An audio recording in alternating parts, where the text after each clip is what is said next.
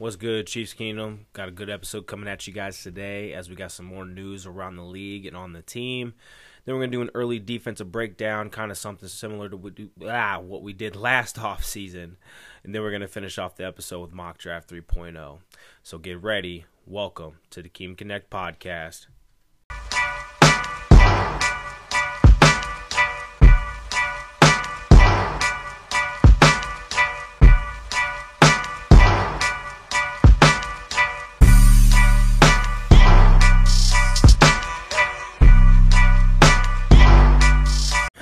This is the Kansas City Chiefs podcast. You're with your host and producer, Eric Lapardis, certified health and performance consultant. I hope Chiefs Kingdom is doing exactly well today.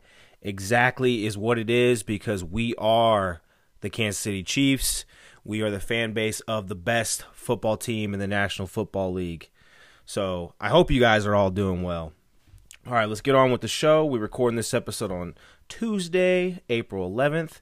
I know it's a Tuesday because I have one more day of work tomorrow, and then me and Cassie are off to Mexico for a wedding/vacation. So it's going to be a good time. I haven't been out of the country in years, and you really can't even count my time being out of the country like that anyways because it was Canada. So anyways, the Chiefs made a move earlier. I would say it was like last week, or maybe it was over the weekend. I can't specifically remember. Maybe it was on Friday. They signed a receiver, Richie James, from the New York Giants. I think he actually came in with the Minnesota Vikings. I believe so. Let me confirm that real quick. I believe that's exactly what he did.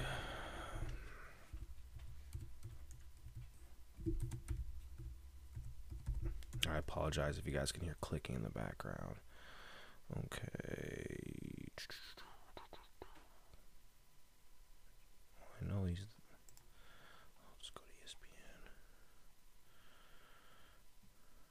ESPN. He's out of Middle Tennessee. Career. Let's go. You gotta go to career stats. Oh, not Minnesota. I apologize. San Francisco. He was in San Francisco for his first 3 years. He was a 7th-round pick in 2018.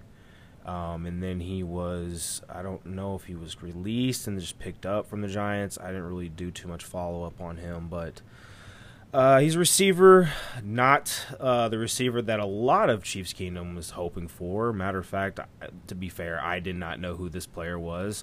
I don't think a lot of people knew who this player was, and that's not a slight to Richie James. It's just let's be honest. It's the New York Giants receiving core, and like the only person that was good out of them was Kadarius Toney, but he's with us now, ironically, and then they had Darius Slayton, but he dealt with injuries too, and I think they had Kenny Golladay, but again, injuries, and same with Shepard.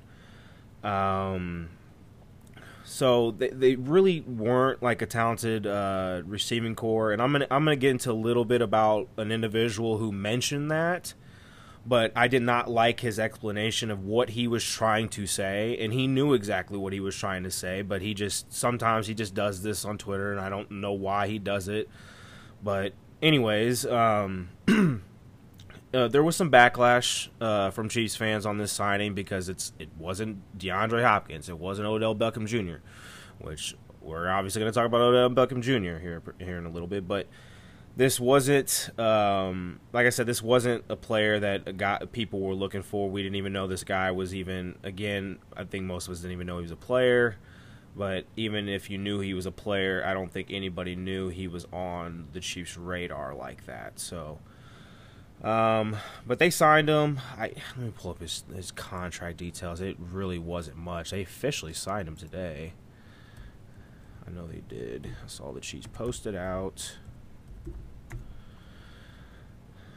Oh, and by the way, Chiefs Kingdom. So I do want to start getting more guests on the show. I know I only did that one episode with Big Rube back in the season when the season was going on. I'm going to get him on again. I finally have my setup in my studio, how I got it like put together so I could have good quality, because it was not good quality when I talked to him last time, and I know exactly what the issue was. So I've gotten that squared away. So we're going to, what was I going to say? We're going to get more guests on here so we can, just start having shows better. Because, I know you guys enjoy listening to me, obviously, but at least I hope. But you guys would like to get other people's perspectives on the show. I want other people's perspectives on the show. I mean, there's plenty of Chiefs podcasts out there. I can shout them all out, but this is my show. I want to start getting my show out there a little bit more. And if anybody who listens to this podcast does anything with social media,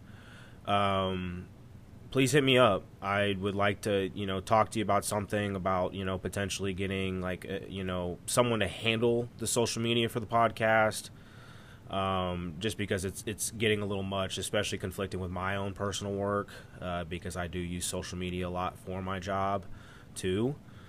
So, if anybody is out there who listens to this podcast, who's very familiar with, how to handle social media very well, and, you're legit, shoot me a DM. Maybe we can talk. You can shoot me personally, or you can shoot the podcast a DM, whichever. Anyways, they officially signed him for just a 1-year deal. They didn't specifically put out like the number that he signed for, but I can possibly maybe go to over the cap, or not over the cap. Spot Track. Let me go to Spot Track real quick, or Spo Track. Richie James. Let me see if maybe his contract posted up on Spot Track, because usually they're pretty quick with their contracts when they.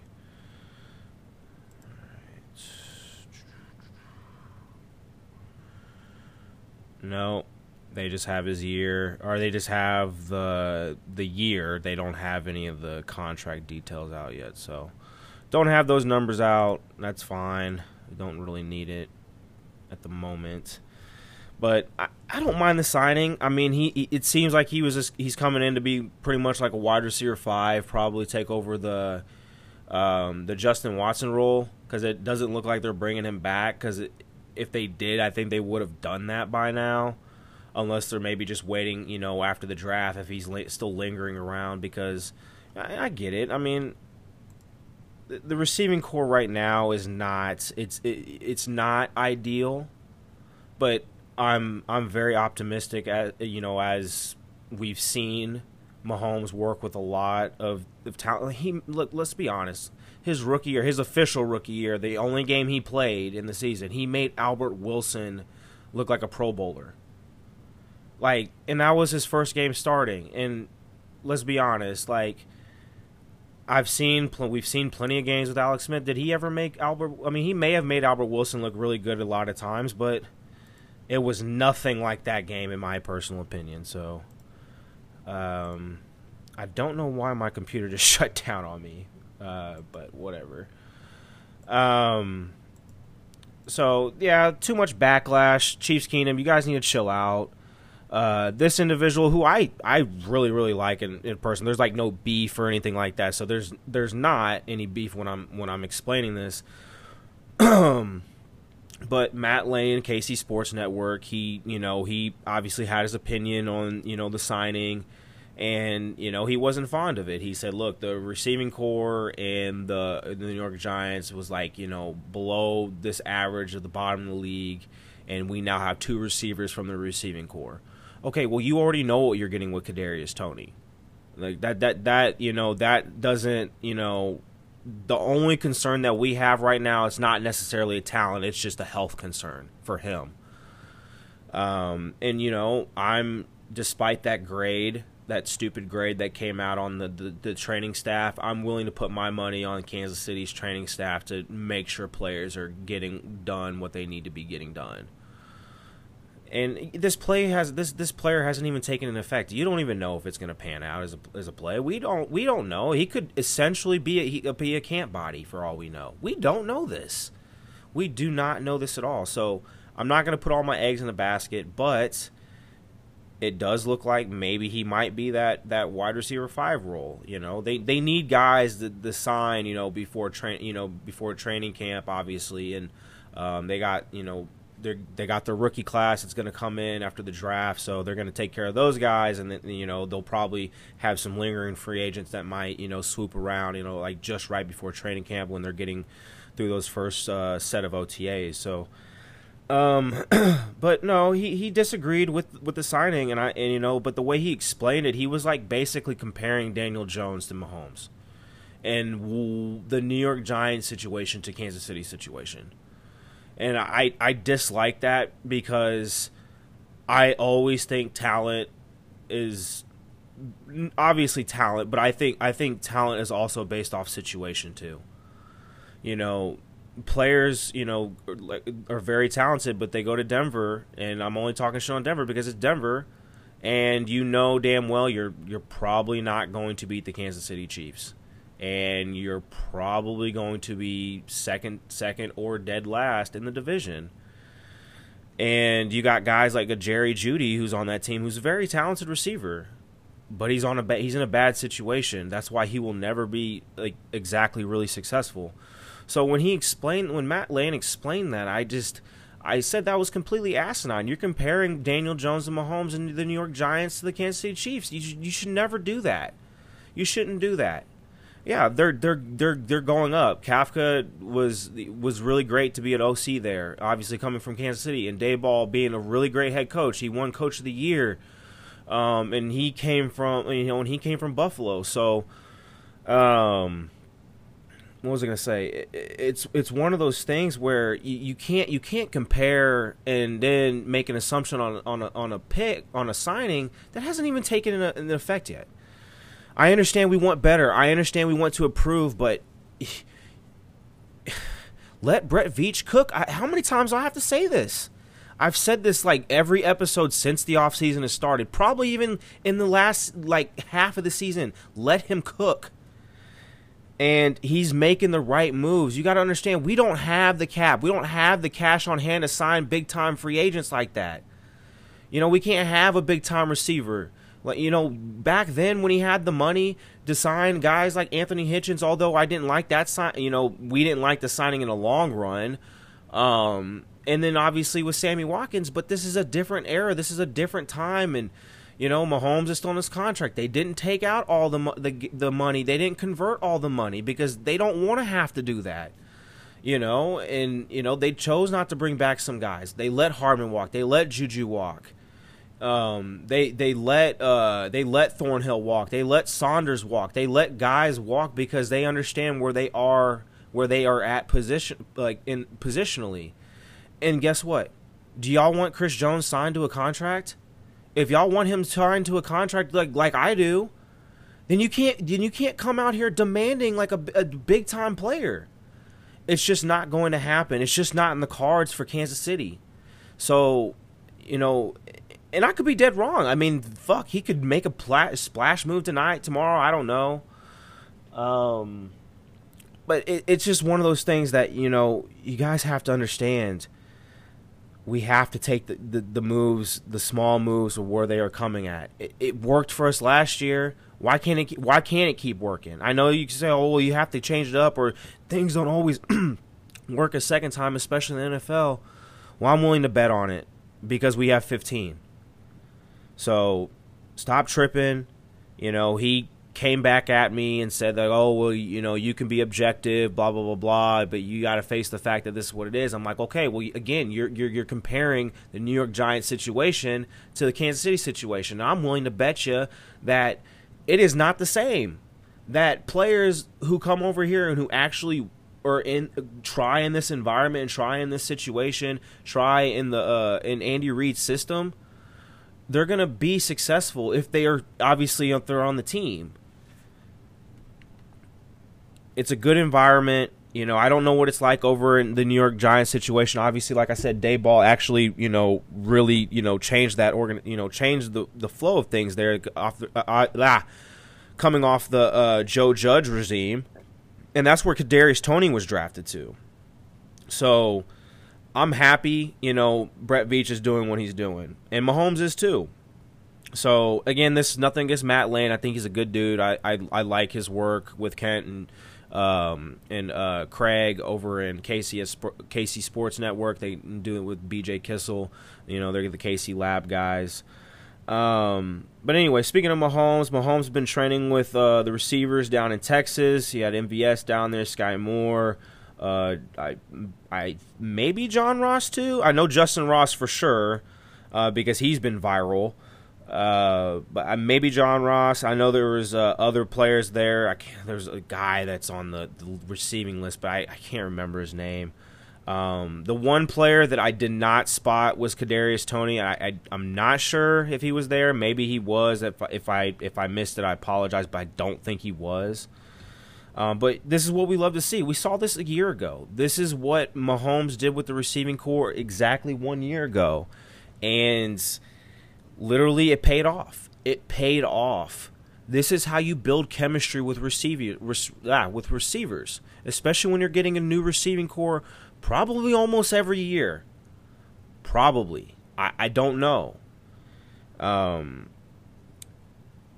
But this is what you love seeing, especially with Sky Moore. I think it really needs to happen for Sky Moore and Mahomes, because I think Sky Moore is going to be that dark horse of a receiver. I really, really think he is. He's going to be like that guy that pissed defenses off, like Julian Edelman, like a Wes Welker.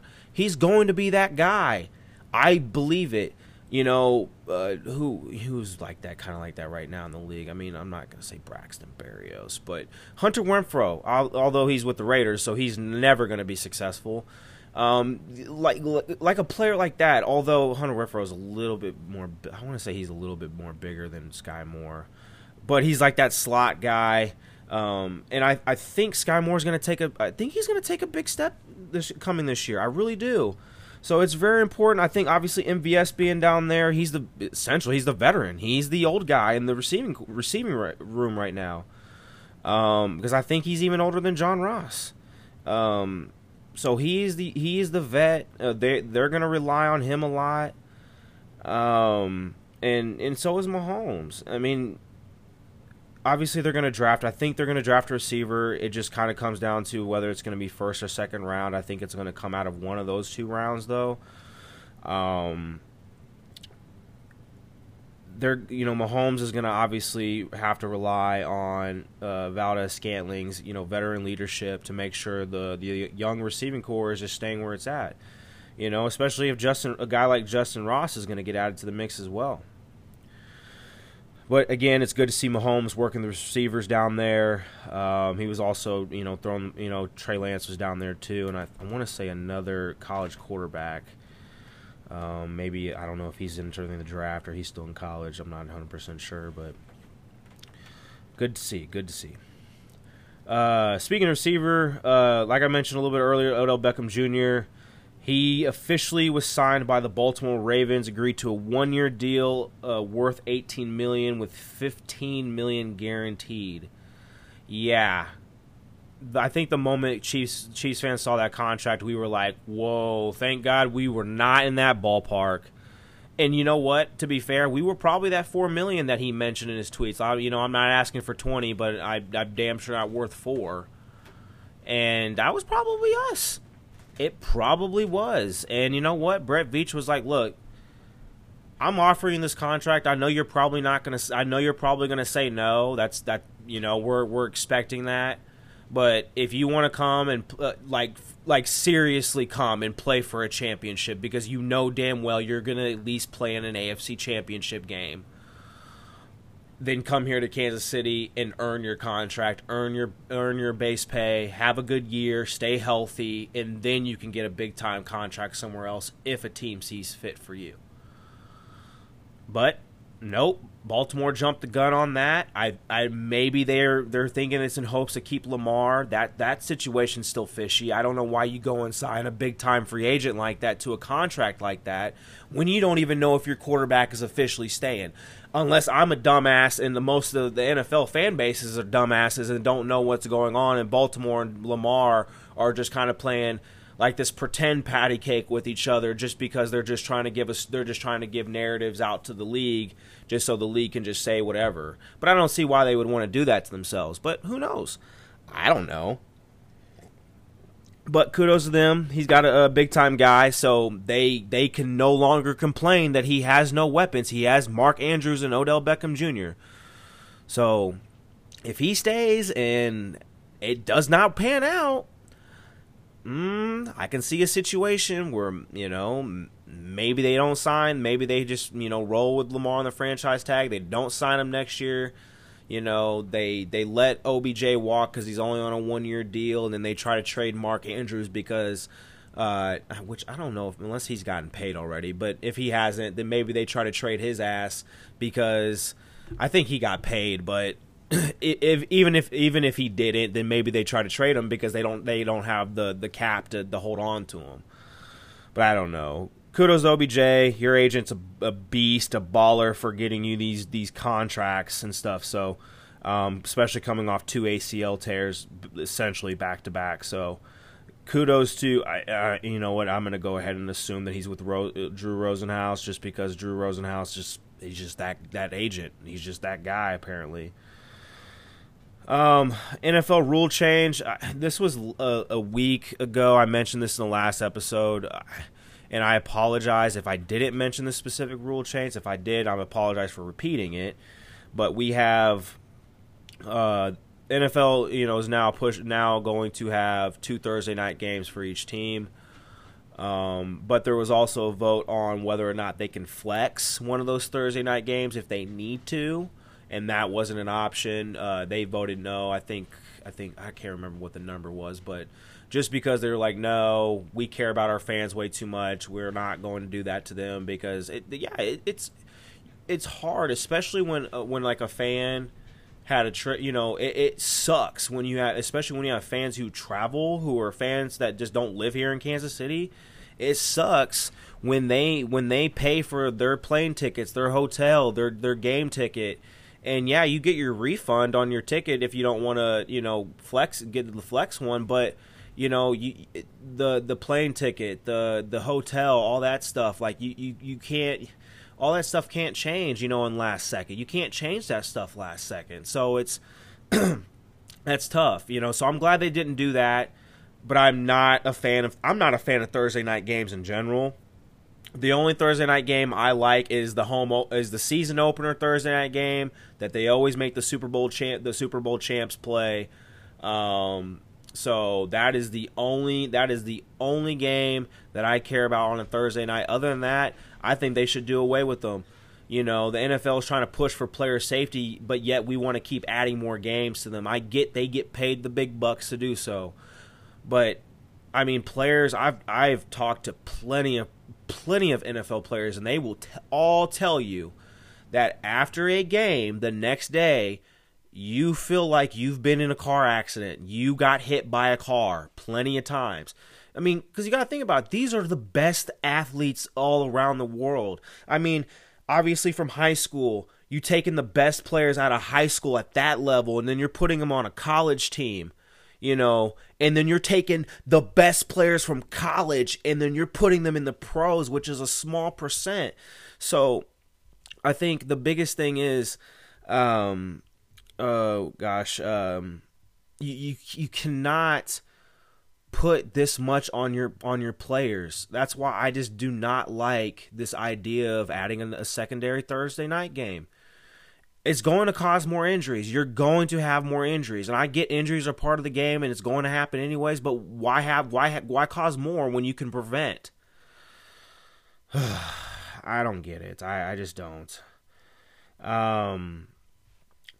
Last night I was in a Twitter space, Chiefs Kingdom Twitter space. Mark Gunnels and Jody, she's her and Lexi are both hosts of the Kingdom Queens podcast, and obviously you guys should know who Mark Gunnels is. He does stuff with Arrowhead Pride. He's all around, has his shows too, and I want to say maybe those were the 3 hosts. Maybe D-Mac was, I don't know. But anyways, they usually host a lot of Twitter spaces a lot, usually with just obviously us fans and just talk about whatever the subject matter is. But Tamba Ali was in there, and eventually Sean Smith joined. Eventually Mike DeVito joined, and it was cool just interacting with all of them. One question that was asked of Tamba that I really appreciated, because I was actually going to ask this question, but I'm not a really big fan of the Twitter Spaces. That's why I'm not really in them like that. I mean, I'll pop in every now and then just in case. Like if it's like a big like when anytime a pro athlete's in one, I will always join it. But if it's just for whatever, not a big fan of them. Just too much is going on. You can't say what you want to say when you want to say it, because only so many people can be on the mic, and then you got to request to be on the mic, and then sometimes people don't want to put you up there because they're not paying attention, or they just don't.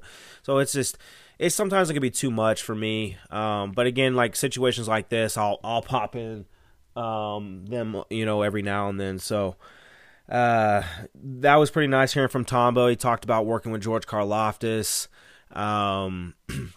Who else? He talked about just his, memories in Kansas City, playing for the team. Talked about, when Mike Vrabel first got there, how he just didn't want to be there at all in general. He did, just was unhappy about being in Kansas City and the situation. And I remember they had said specifically the circumstance that there was a play, like a lot of plays at some point. He was, sorry, excuse me, guys. My hockey game just joined on and stuff. So I was wondering what happened. Oh no, that's their goalie. Sorry, guys. Just wanted to see what was going on in the background for a sec. No, he was talking about how when Vrabel did not want to be a part of Kansas City, that he got to a point where he was like, dude, when it would call for him to rush, he is like, nah, I'm not rushing. So I'm just going to, even though it's calling for me to rush, I'm going to drop so you rush. And he said that, Vrabel set the pillow for him. He learned from him. Tama was obviously drafted the last year of Jared Allen.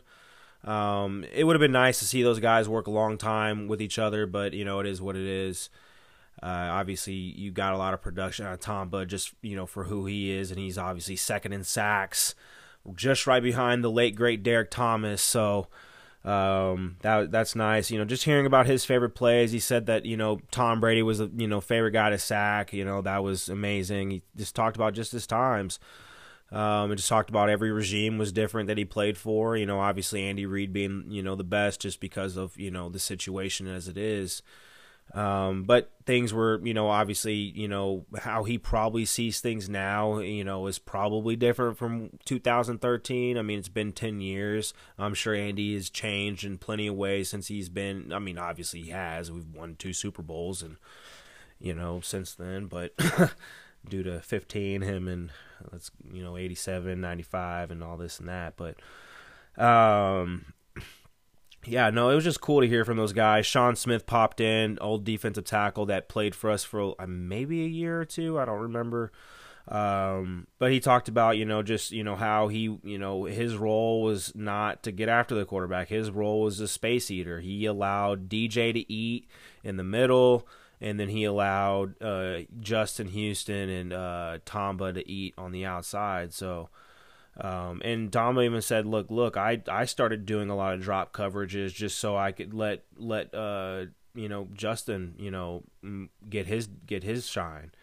And just they talked about, and we even said, look, if Mahomes had that defense, and Sean Smith even said, look, if Mahomes had the defense that we had, it would have been a no-brainer. I think Tamba did say the best defense he played for was probably Romeo's, just because he said Romeo allowed them to basically just call their own defense. He said they had their set, but he said they had all their checks and all their coverage outs, all their shifts in the D line, had all their changes that need to be made in the moment. They had all that for every single type of play that they potentially could run. And he said Romeo just had that much trust in us that he literally just let us call our own defense. And, it worked a lot of the times, and it sometimes didn't work, so. But that defense was cold. That was a good defense. And then obviously Andy Reid inherited it because it was still a top 5 defense. He brought a couple guys with him, but they talked about how Eric Berry was the pillar, obviously in the safe, as the safety, but he said Sean Smith said, like, guys, it was Brandon Flowers. Brandon Flowers was that guy. I mean, and I remember, Brandon Carr and Brandon Flowers, like, those dudes were cold.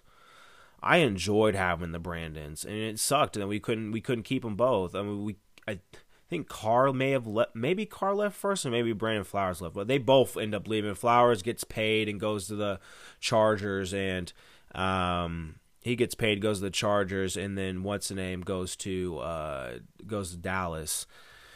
So those guys were awesome when they played, and they were just, it's just cool just hearing, all their memories. And then Mike DeVito got his insight, in too. And Tomba's just a nice guy. He's just a calm and cool, collected dude. It was nice. Someone had asked him also why he wore a dark visor, and it was just kind of funny how the conversation started. But he said, like, look, when I first got in the league, I had LASIK surgery, and the sun really hurt my eyes, and we're red jerseys, and anytime trying to see red and bright lights, it just hurt my eyes so much. So the dark visor did it, and he was a badass in that visor. Now, the face mask to me was booty because it was Tony Gonzalez's type of face mask, but I get it. It was cool for him because that was like that. It looked like a D lineman. I'm coming at you. All the damn time, type of look. I remember when, he had his braids before he went bald, and shit. He was a badass. He had the sleeves, that was just who he was. He was, the thing about him and Justin Houston, he was the sleeve guy. That was Tamba. Tamba was the sleeve guy, and Justin was the no gloves, taped wrists, taped fingers. And that was Justin Houston. And those guys had their own thing, and they ate, man. Someone asked a question that I've always was curious on why Derek Johnson was benched. And Tom was like, look, you know what? We will never truly know why. Todd was just, and Sean when I was like, Todd was an asshole. Like, I'm just going to go call it. Tom was a fucking asshole. He would, fucking Dwayne Bowe would score a touchdown, and then immediately he's getting screamed at by fucking Todd on the sideline. And he's saying that he sucks and stuff like that. Like, Todd was just he was just hard. It was just that situation. And it was. You obviously saw how bad it was. 09, we were shit. It was like almost like, okay, this is probably going to be bad again. And then 2010, we make the playoffs, get blown out in the wild card round. And then 2011 is horrible, and he gets fired. Romeo finished the season out, and then we all know how 2012 played out.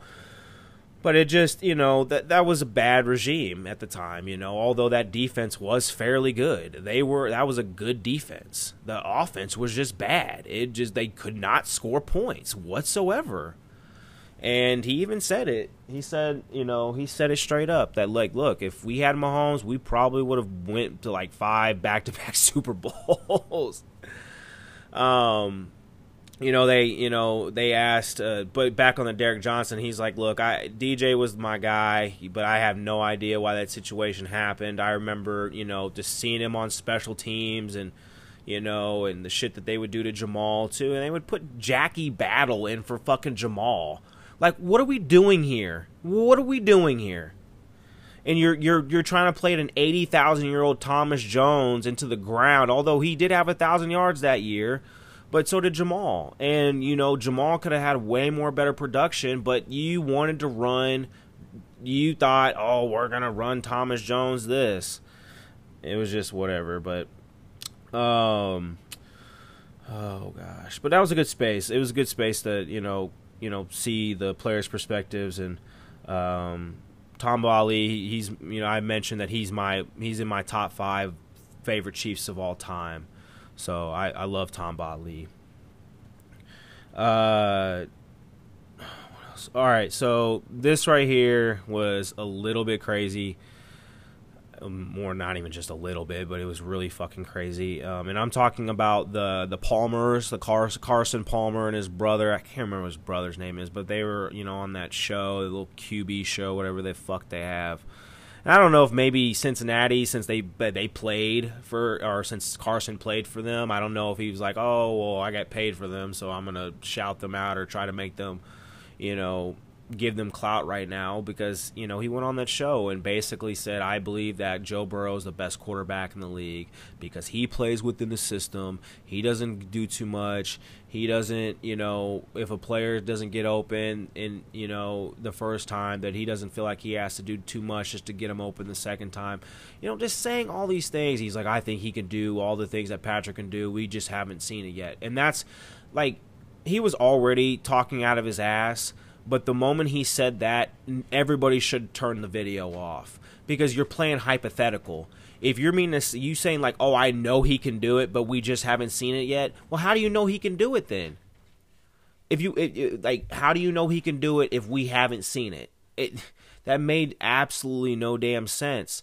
So, again, talking out their ass.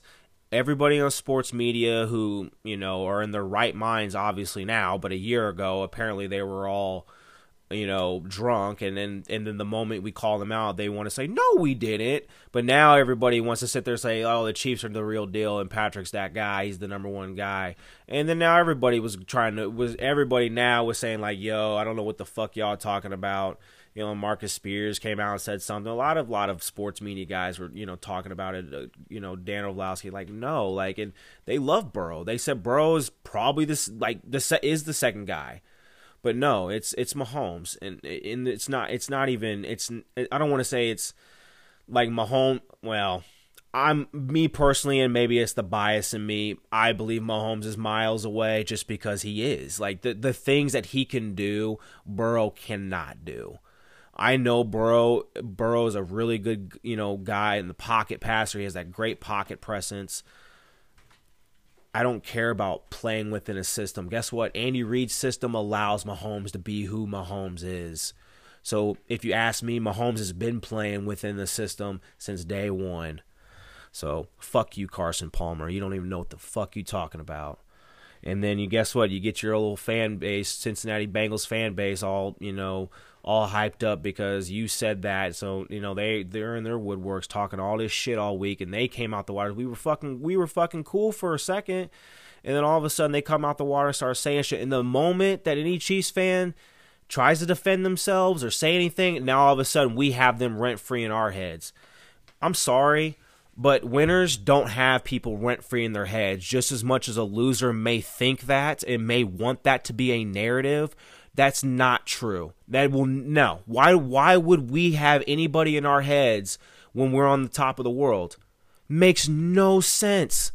It's because Cincinnati Bengals want to be relevant. They want to be there.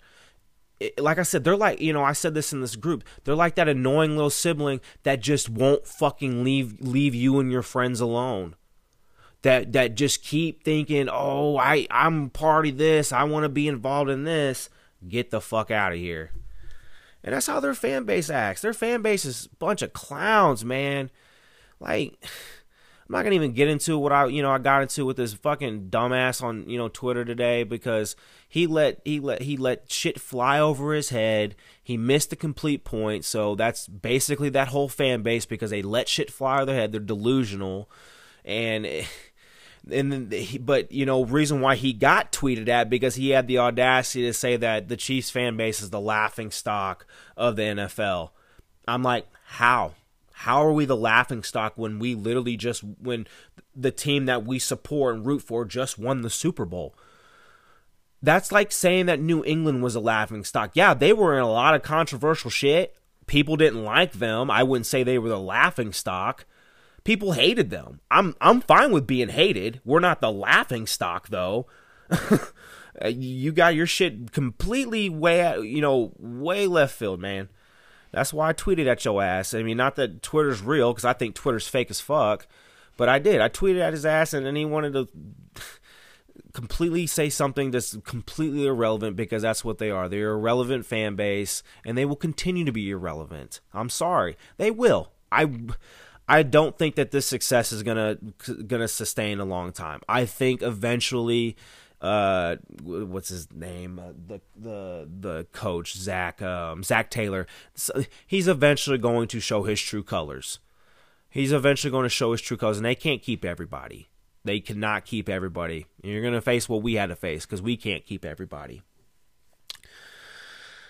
But Cincinnati Bengals, I don't even know why I'm even, giving them clout right now. I just wanted to kind of talk about this little brief stint. Basically, it kind of stemmed from, obviously, the Carson Palmer bullshit because he has obviously no idea what the fuck he's talking about. I don't even think he even believes that. Someone had to pay him to say that. I know he can do it, but we just haven't seen it yet. You're also accounting for his time in college. So if he wasn't doing it in college and he ain't doing it now, I guarantee you he's not going to be doing it moving forward. So whatever that is. I'm sorry that Mahomes doesn't stand in the pocket and take sacks like you guys did. I was going to say, well, that's pretty much kind of the news that's kind of been going around as far as the league. Oh, they did come out with like what really happened to oh gosh, I feel bad. The quarterback that passed away a year ago. Oh gosh, dang it. I feel so bad that I can't think of his name, and I don't really want to look it up, to be honest with you. And that's not because I don't care. It's because I just we got to get the show going on.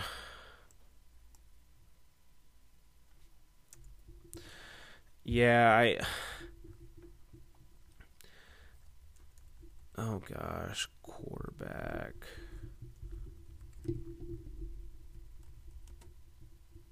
Drugged.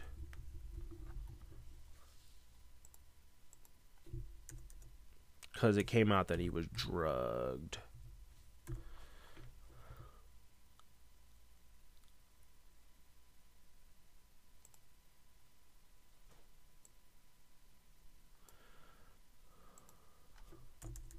Who died? Maybe I have to do that. Because not.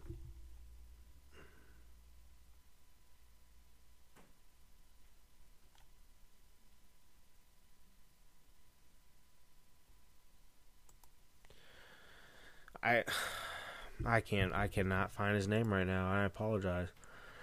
Obviously the quarterback that he was drafted by Washington, and then he obviously went to he went to the Steelers, but there was a news story that came out about that whole situation, very tragic. So hopefully that his family and the people that his close ones can get the closure that they need. So all right, that's pretty much kind of it for the news around the league. And when we get back, we are going to do our defensive breakdown, and then we got Mock Draft 3.0.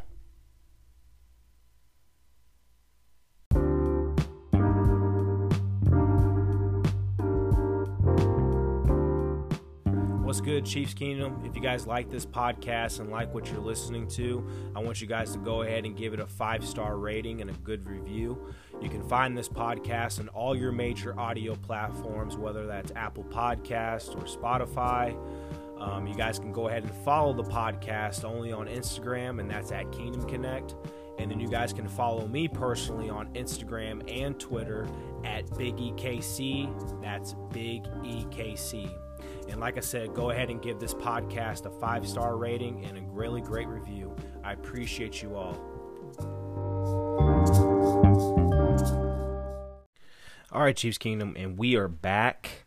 I actually took a little bit longer of a break because I went to watch the hockey game. I got my Lightning on, and they're taking on the Maple Leafs. It's a totally meaningless game. They're already in the playoffs. They're actually going to be facing the Maple Leafs in the playoffs the first round, so that should be exciting, but this game is already kind of getting scrummy. It was kind of some bullshit calls already, so I was, pretty hyped in that. But it's the end of the first intermission, so now we are back to the pod. We want to do a defensive breakdown, so I'm going to start with the defensive line. Obviously, Chris Jones needs to be paid. We all want him here. I'm hoping that he gets a good contract. I'm hoping we can keep him here. long term, just so he can finish his career out, retire as a Chief. But he's the motor, he's the engine, he's the guy who makes the defensive line go.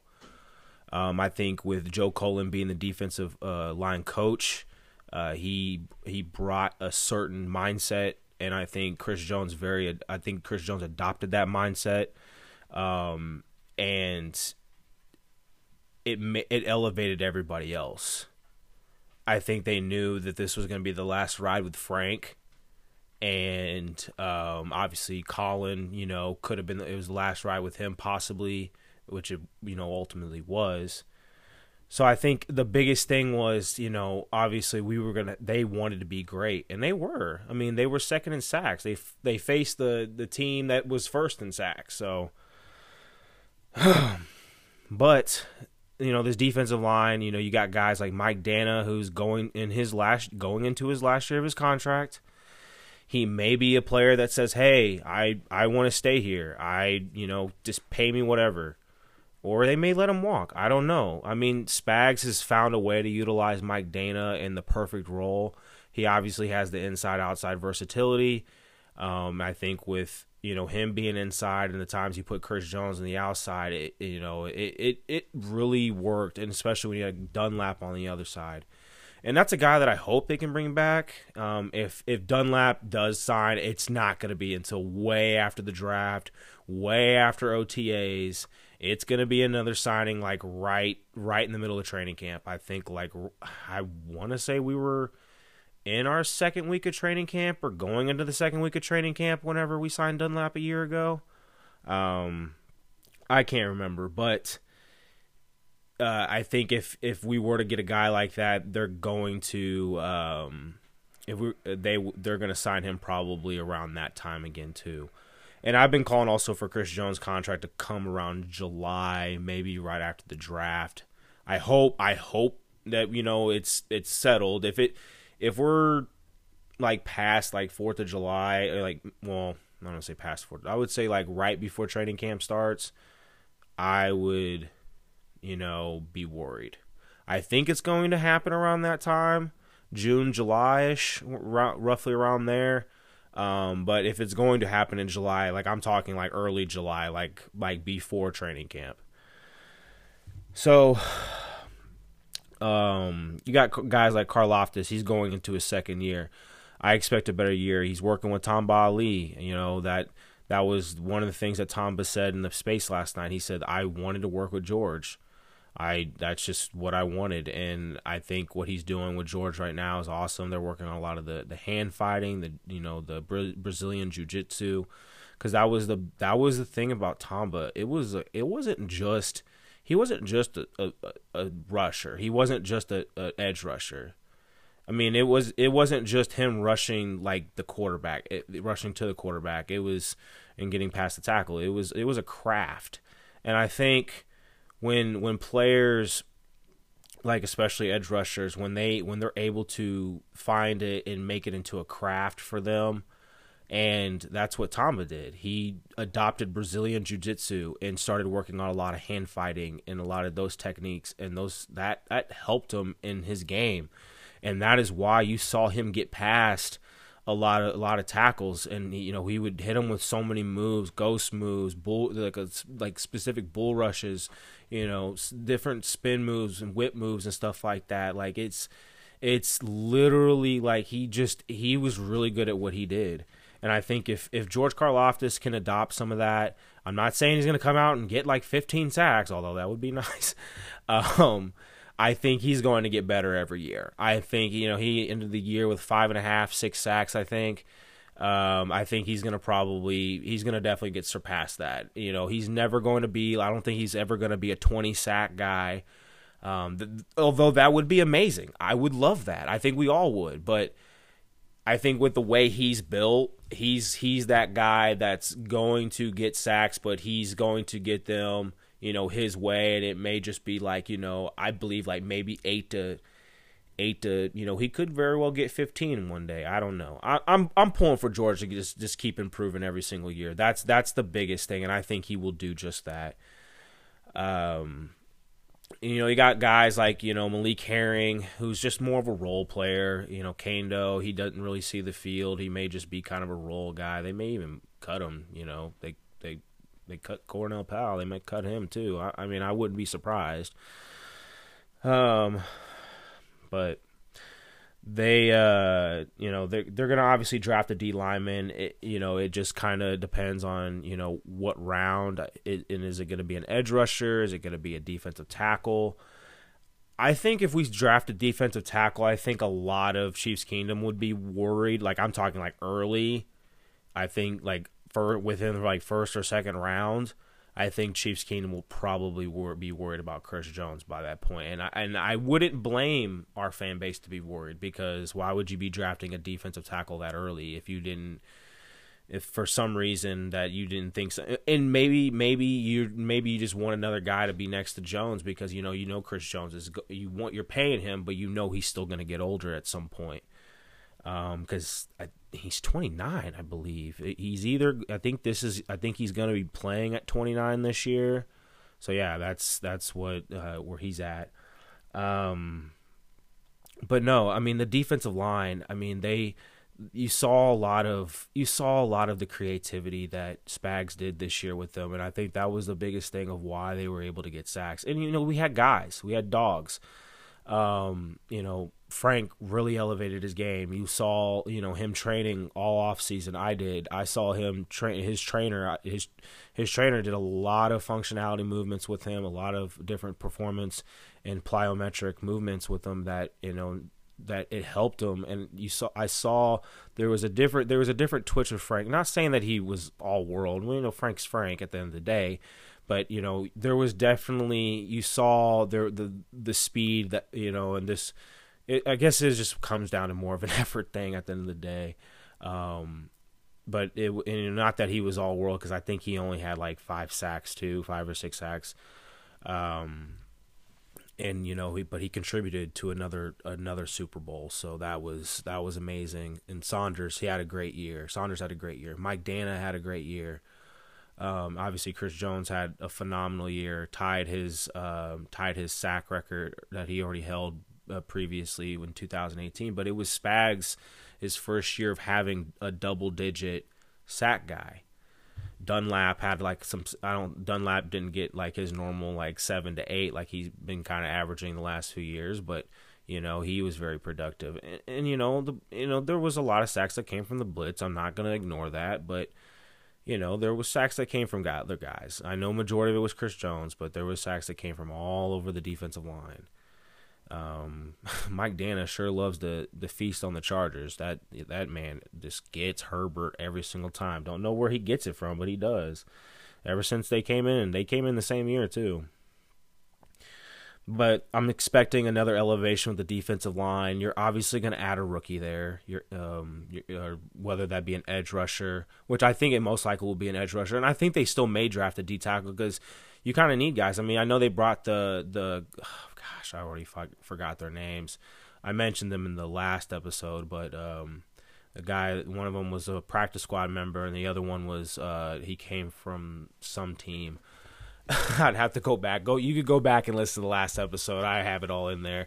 I think one of the guys' name is like Coward or something like that. And one's like Haskins and speaking of the way, I don't know why I forgot the quarterback who passed away a year ago. I don't know why I forgot his name. In the moment that I ended the segment, his name literally hit my, it was Dwayne Haskins, and that's my fault for not remembering his name initially. And I was trying to find it, and I just didn't want to just type in quarterback who passed away a year ago. That was pretty vague. That probably wouldn't give Google probably been like, okay, we're just going to pull up all the quarterbacks that died within like the last like 10 years or something like that. I don't know. I'm not making fun of the situation, but I'm just saying, like, I just did not remember his name, and now I do. But yeah, Dwayne Haskins, again, there was a report that kind of came on in that situation, which is pretty scary to think about and kind of crazy. I'm not gonna speculate too much on that. But back to what I was saying, I think the D line. If you add another young players, another edge rusher, another defensive tackle, then I believe that Chris Jones, Karlaftis, Mike Dana, and bringing back Dunlap, maybe another guy. I don't know if they make a big trade. I don't know what's gonna happen. But I think this D line is going to continue to eat. The way that Joe Cullen works with them, I mean, like I said, moving them all around. You saw Chris Jones playing 5. You saw Chris Jones playing a lot of, obviously his basic 3 tech, or a 2-eye, or 4-eye and stuff. He was shading a lot over the tackles and stuff. There was some head up, situations, but he was more shaded over a lot, and you saw the twist stunts, and the crossing stunts and stuff, and it was amazing. And Chris Jones, he's not just a bull rusher; he has moves to his game too. And just the way that they ate when we played the Cincinnati Bengals in the AFC Championship, that was a fucking phenomenal game from our defensive line. I mean, the defensive line played phenomenal all playoffs long, but that was a phenomenal showcase from them too. All right. And like I said, they move Mike Dana a lot around, and then Karlaftis played a lot of inside too. And I just, that's what Spags does. He loves to rotate his D linemen. That's what he's always done. Even though Sean Smith did say in the space last night, I'm not a fan of him. Never been a big fan of Spags and what he does, but he just figures out how to get it done in the big game. So I applaud him. I've mentioned my thought process on Spags at times. I think there's a lot of times where it's like, man, what are you doing? Why are you zero blitzing, Joe Burrow and stuff? Why are you doing this? And but that's just him at times. And you saw Frank Clark dropping in a coverage going past the sticks. It was fucking funny in the Jacksonville Jaguars. You saw him covering Christian Kirk. It's like, what are you doing? But it's almost like giving me Sutton vibes, like dropping Justin Houston, making Justin Houston covered Le'Veon Bell. I was like, what are we doing here? Or Antonio Brown, whatever the case it was. But that's just Spags. He's gonna do that stuff. He loves to be exotic, and that's just what it's always been. But we've won 2 Super Bowls with him, and he loves his D line to feast. Linebackers, obviously, with the addition of Drew Tranquill, I think they let Darius Harris walk. He served his time here, but he may come back and be a practice squad guy. But Drew Tranquill, he him being added to the room, that's going to obviously elevate them. And I said this, I don't think he's just going to automatically just take over for Nick Bolton, because that's just, who Spags is. Spags puts the guys out there that he trusts, and it's not that he doesn't trust Tranquill, and he knows that Tranquill's played a lot of snaps, but he knows Nick Bolton knows that he 100% knows that Nick Bolton knows his defense. He doesn't know that Drew Tranquill knows his defense, and they're going to find out through camps and OTAs, and what things are. And it's not that he's not going to play; he's going to play a significant role. I mean, you don't just grab a guy who plays almost 1,000 snaps at every, at whatever position that he played in, in the Chargers defense. Mike, middle, safety, I don't know what it was. They played dime safety or nickel linebacker, whatever the case may be. He's going to come over and get significant snaps. Leo Chanel should be, elevated for another year.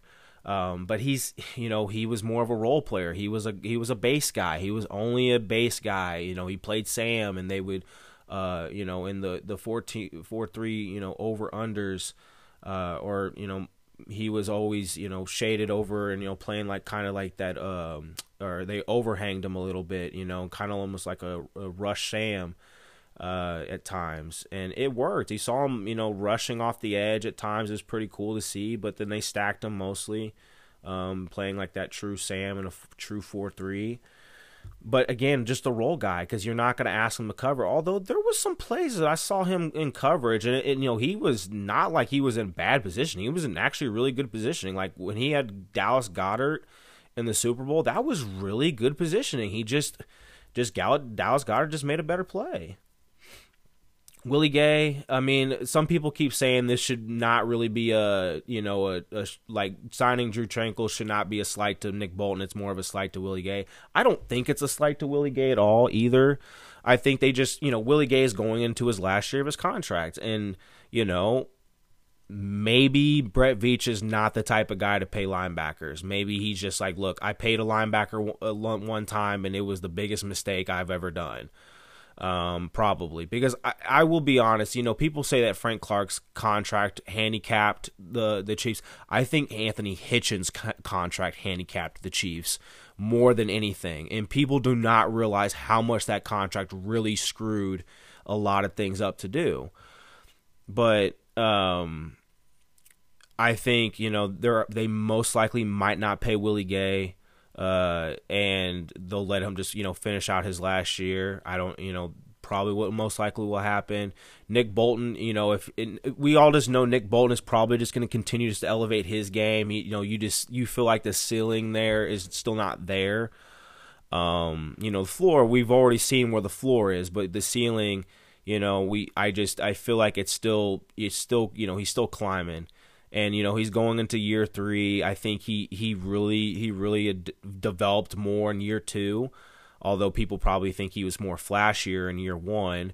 I think that, just letting him free flow made him feel like he was more flashier because Anthony Hitchens had to command the defense. But now he commanded the defense this year, not only in nickel, base, but he also did in dime too. And I think that will continue to be the role.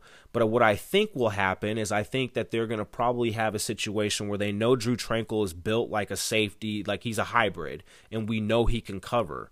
So I'm going to want a bigger body out there that I know can move. I'm still going to have Nick Bolton run the dime linebacker, but we're going to have Drew Tranquill come in and play the dime safety where Daniel Sorensen played, like the buck or whatever it was, but just the dime safety. Although you saw a lot of Justin Reed in that spot, and I think if they want to go a little bit smaller, if they're running more heavier DB, sure. Or if you're just rushing 3, which you saw at times with Spags, he started adopting the 3-man rush and dropping 8 into coverage. I could specifically remember playing the Jags. Or maybe it was the Rams. It was a regular season game, but they rushed 3. Yeah, it was. I think it was the Rams. Yeah, they rushed 3, and Nick was covering. He was coverage. Willie Gay was playing the man spy. So that was the 2 linebackers. You had L.J. Snead at the nickel, and then you had Justin Reed playing the dime safety. Then you had I think maybe Williams was in at the time, and McDuffie playing the boundary corners, and then you had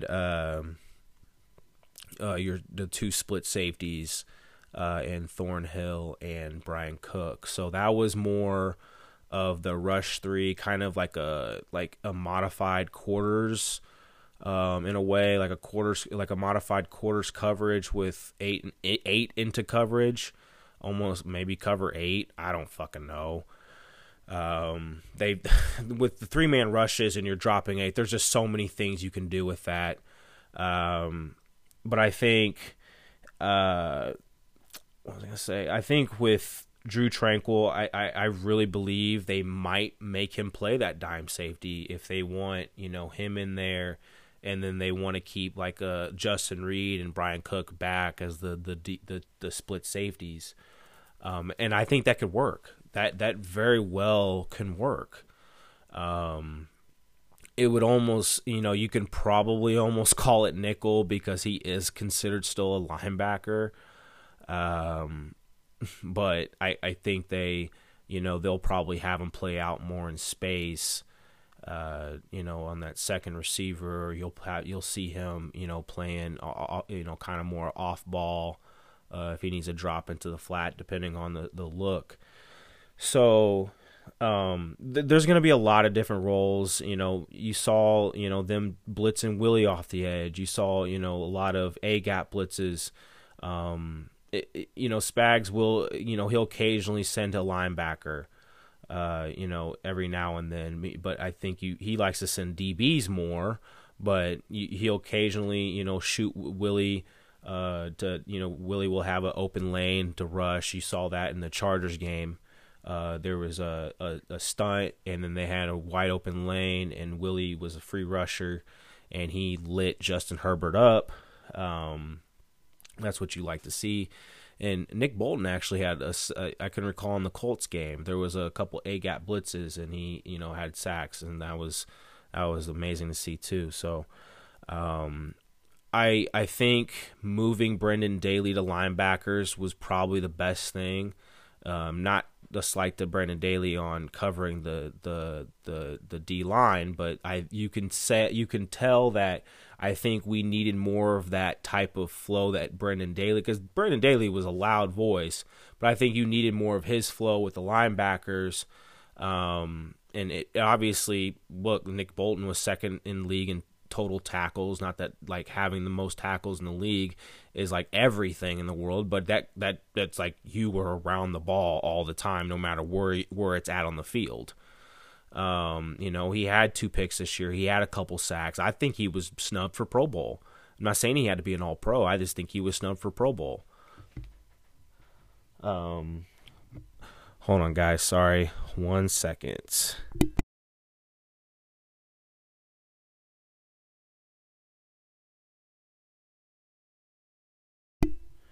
Okay, I apologize. I had to look over for a second. There was a fight in this hockey game. It's pretty intense right now.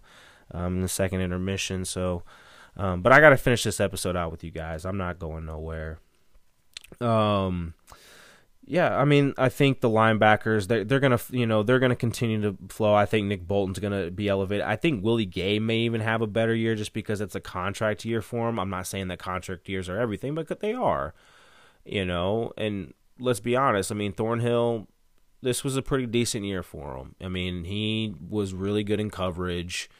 I'm not on the linebacker, but I'm not on the DBs yet. But Thornhill, I'm only saying that because he was in his last year, and he had a pretty decent year. So I think Willie Gay might have a decent year next year. Just so if he wants to stay with Kansas City, they may offer him like a 2-year cheap extension, or he may earn a contract somewhere else.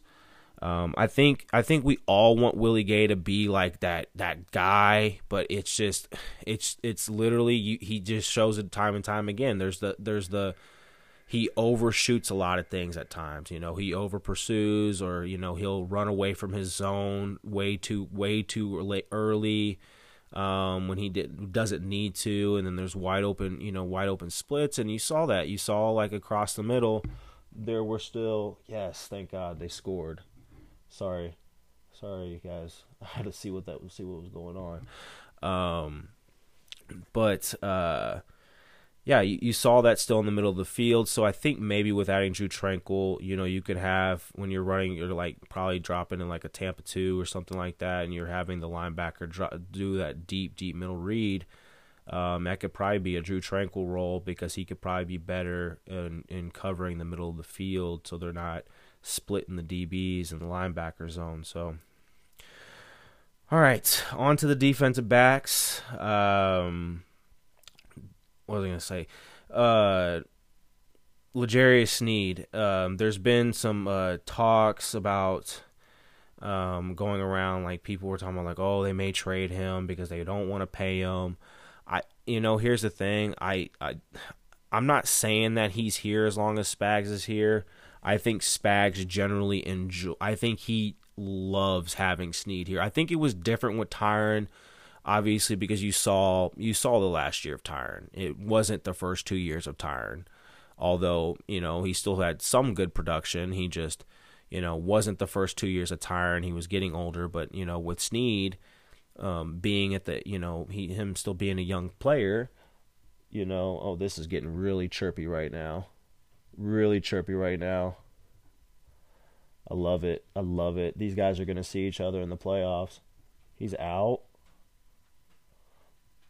Oh, it's 2. Oh, that's Shen. Yep, he's done.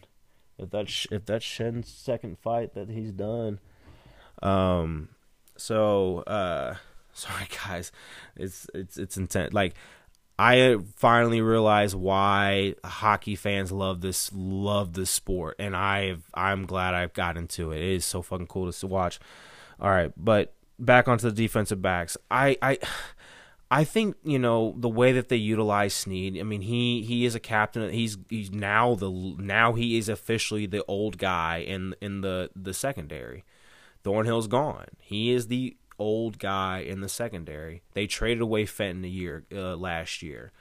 So I think with him going into his last year, maybe he might be one of those players where he doesn't. Maybe he might be like, I don't need all the money in the world. He seems like that type of guy. Based off how how he talks, how he reacts, and again, I don't know him personally. I don't know the guy. I'm just going off what I've seen of him. I'm hoping that Snead stays because I love L'Jarius Snead. He's not always the best in coverage, but what they ask him to do, he's always around the ball. He's always superb on his tackles. He has a knack for certain things. He's really good at blitzing. I love L'Jarius Snead. But if they can't keep him, I totally understand. They let Charvarius Ward walk. And that's just, what it is. But no, I think the secondary is going to be elevated in so many ways this year because McDuffie, he showed who he really is. And I think he's going to have a great year in second year. And the only guys that I may worry a little bit might be Joshua Williams and Jalen Watson. Maybe for them going into a sophomore slump, just because they were 4th and 7th round picks. I'm not saying they are. I hope they aren't. I actually saw a video of Joshua Williams training, and I really hope that that obviously that doesn't happen, but I think those guys will be fine. They would just be the only 2 that I would think would be the ones that have a sophomore slump essentially. Brian Cook maybe, but I think Brian Cook, you saw who Brian Cook is going to turn into. They may even utilize him a lot in dime too. I mentioned Drew Tranquil. Even though he's a linebacker, I still think if they want to go heavy. I can see a circumstance where if they want to go heavy but they want better coverage, they have Drew. If they're running more of a big nickel, you have Drew Tranquil, Nick Bolton dropping back, and then you have Brian Cook also playing that box role. So you have more coverage. But you have, guys who can still, come in and play the box a little bit and play up closer to the line of scrimmage. What else was I going to say? But what Spags likes to do with the safeties, I mean, he prioritizes his safeties a lot more than he does his cornerbacks. Not that he doesn't love his corners. He wants his corners to be a certain way, but I think he really prioritizes his safeties because he rotates them more. He likes to run that triangle. It's almost like it's like a cover 3, but we're gonna drop into a cover 6 or maybe show 2 drop into cover 4. They man up. They play so many different roles. You saw Justin, playing, deep with the 2 deep split safeties, or you saw him playing close to the box. Brian Cook the same way. Thornhill occasionally came up close to the line of scrimmage, every now and then. But Thornhill was that rangy guy. You're really not seeing a lot of center field safeties anymore.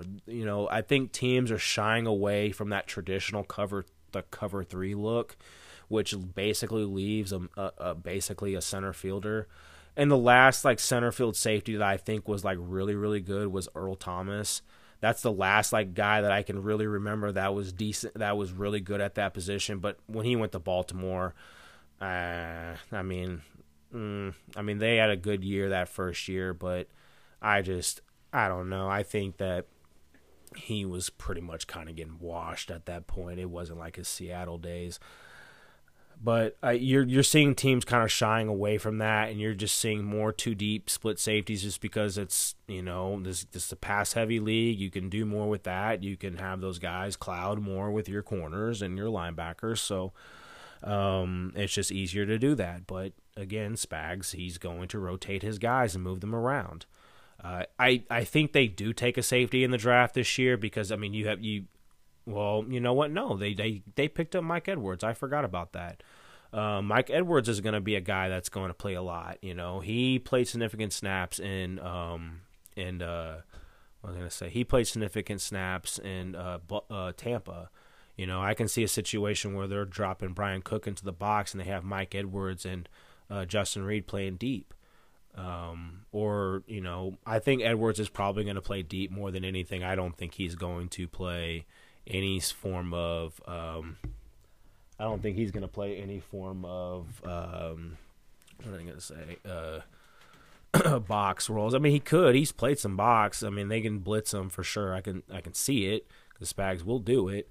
But I see him playing deep a lot more. So as far as corners go, like I said, McDuffie, I think he's going to be elevated.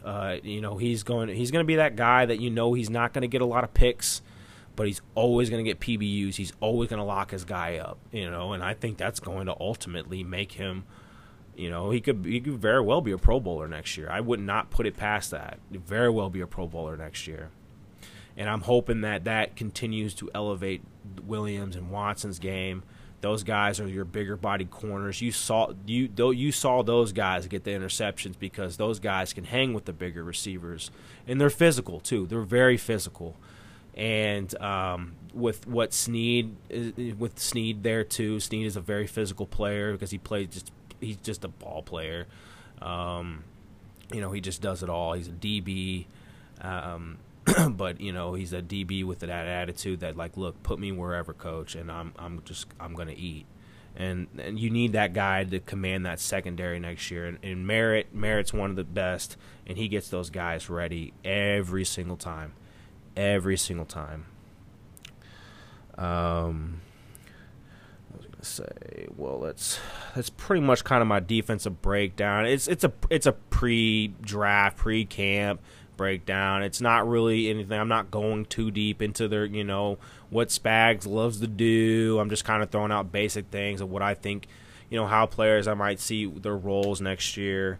Kind of my early prediction because we still got the draft. I mean, we're going to see more defensive players getting added to this, and that's going to make me have another defensive breakdown. Remember last year I did the position reviews. We're obviously going to do position reviews, and that's going to be during camps and stuff, right before the season starts because we're going to need to review all those guys, and what we start seeing out there. What their roles will be, because you're going to see a lot of guys coming in. You're going to see different, with guys exiting from the team, this year, you're going to see different roles for guys in the D line. You're going to see different roles for the guys in linebackers. You're going to see different roles of guys in the secondaries. Most of the same roles, but added roles. And then obviously the newbies when they get in there too. So, we have Mock Draft 3.0.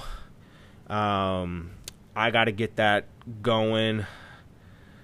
I apologize for stalling, but that was kind of I just wanted to kind of chat with you guys a little bit longer, because it's the off season. There's really not a whole lot to talk about. I think once the draft is here, which it will be here very soon, I think that that's what we're all really looking towards. So. Once we get there and know who we're drafting, and then we'll kind of make our own breakdowns and our predictions and our takes moving forward. All the podcasts, all the sports analysts, every single last one of us. All right, so this is Mock Draft 3.0. I use the NFL mock draft database because I don't use PFF anymore. I'm not paying for it. But this is the first one I did a legit trade. I traded with the New York Giants. I gave them a 4th and a 5th round pick and pick 31 to move to pick 25. They accepted it. And I drafted Darnell Wright, offensive tackle out of Tennessee, to solidify the right side of the offensive line. And that's literally that I would love that. I mean, we all know who Darnell Wright is. He's moving up draft boards. He's not going to be there at 31, I don't think so. Cincinnati thinks they're going to draft him. It just all depends on where he falls. If he was there at 31, I can see the Chiefs taking him just because, why not? They're going to obviously just do best player available, depending on where they got guys on their boards. But I think Darnell Wright would be perfect for this offense. He's nasty, and him and Trey Smith have I think they played 1 year together, so that there's going to be chemistry already there, and then they're going to obviously, since Tennessee, they have the Tennessee roots. It's just only going to make that right side even more dangerous. But yeah, I took Darnell Wright at pick 25. On to pick 63. I didn't make any more trades at this point. I took Keon White, edge rusher out of Georgia Tech.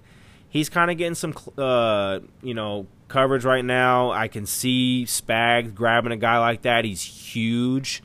I mean, he's like 6'5", almost 280. He's big guy, huge. And that's what Spags likes. He likes those players. Almost he's almost built like a Tano Passanio. And that scares me because those are prototype guys. Those are just guys that you're going to try to develop. And I hope he's just not a guy that just, he's still lingering around where they feel like they have to take him. I would rather take a Felix, and a DK Nzama. I would rather take him, or a guy like Will McDonald's been getting a lot of clout, but he's an outside linebacker. We're not getting him. And Joe Cole, they're not changing the philosophy. They're going to get guys that are built built well. And you know what? Maybe they want a guy built like Frank Clark. And Frank Clark did play a little bit lighter this year, but he still put his hand in the dirt. I think they still want those guys that can still do that, play a little bit more with power too. But I took Keon White just because I would hope that they would probably take Foskey or Derek Hall over a Keon White, but those guys weren't available. Keon White, it was either Keon White or Will McDonald, which I'm shocked that Will McDonald was still there, but I wasn't taking him. I didn't want him. I actually wanted Isaiah Foskey, but he was already nabbed, and so I just settled with Keon White. So we took him out of Georgia Tech, pick 63. Keon White, you're not Kansas City Chief. Pick 95 I took Marvin Mims, receiver out of Oklahoma. He's very talented. Would be nice addition to this wide receiver room. And guys are, and if this is how it's going to be, those type of players are in the 3rd round. If you can wait to the 3rd round to get those type of players, then wait to the 3rd round.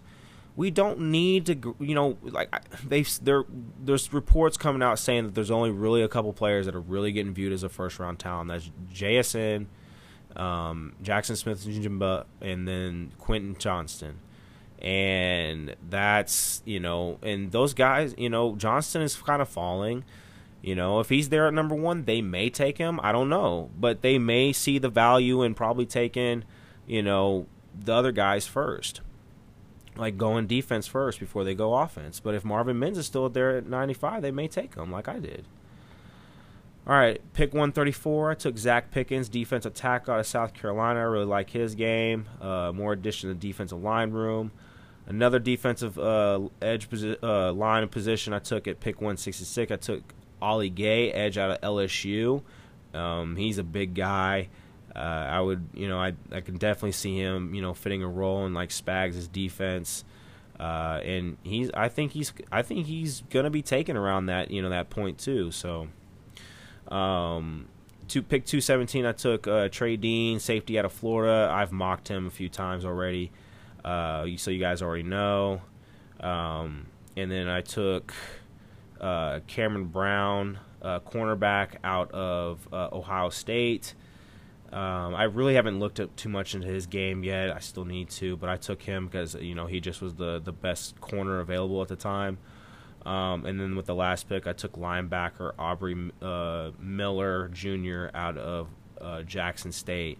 And I think there's a trend. I think they may want to get like all these guys that came out of HBCUs, just because there's talent there. So that's why maybe they would take this guy. He obviously took Joshua Williams in the 4th round, but if this guy is still lingering around at in the 7th round, I mean, why not? I know Ivan Pace Jr. has been kind of a fan favorite, but I don't think we're getting Ivan Pace Jr. We don't need Ivan Pace Jr. in this defense. Aubrey Miller, again, he would just be a special teamer. I don't know if they're bringing Jack Cochran back. Maybe they did already. Maybe they already did. I can't remember. But so yeah, that's pretty much what I'd do. I'd take a linebacker in the 7th round. So, and maybe they might take another running back for sure. I think they will probably take another running back in the 7th round, just because why not? And you just don't want Pacheco just tearing down right then and there, and you haven't re-signed McKinnon, and you don't know what's going on with that, even though he's actually tweeted out that he feels disrespected, and I don't blame him. I mean, he's still got a lot of talent in his game. He might be older, but he's still got talent. We obviously saw that the last couple of years, but I would love to bring him back though too. All right, that was Mock Draft 3.0, and that's going to go ahead and do it for this segment and pretty much the episode in itself. Hope you guys all enjoyed that. Like I did, we talked about all the stuff around the team and around the league, and then we did the defensive breakdown, and we did Mock Draft 3.0. There was something else that I was going to mention to you guys. I cannot remember now. This is what I hate. This is what I hate when I cannot remember what I was supposed to write down. But, oh well. It doesn't matter. I'll try to get it out on the next episode if I can remember. But I hope you guys all have a great rest of your evening. That's going to go ahead and do it for the show. I appreciate all you guys, Chiefs Kingdom. And with that being said, the Connect is always real.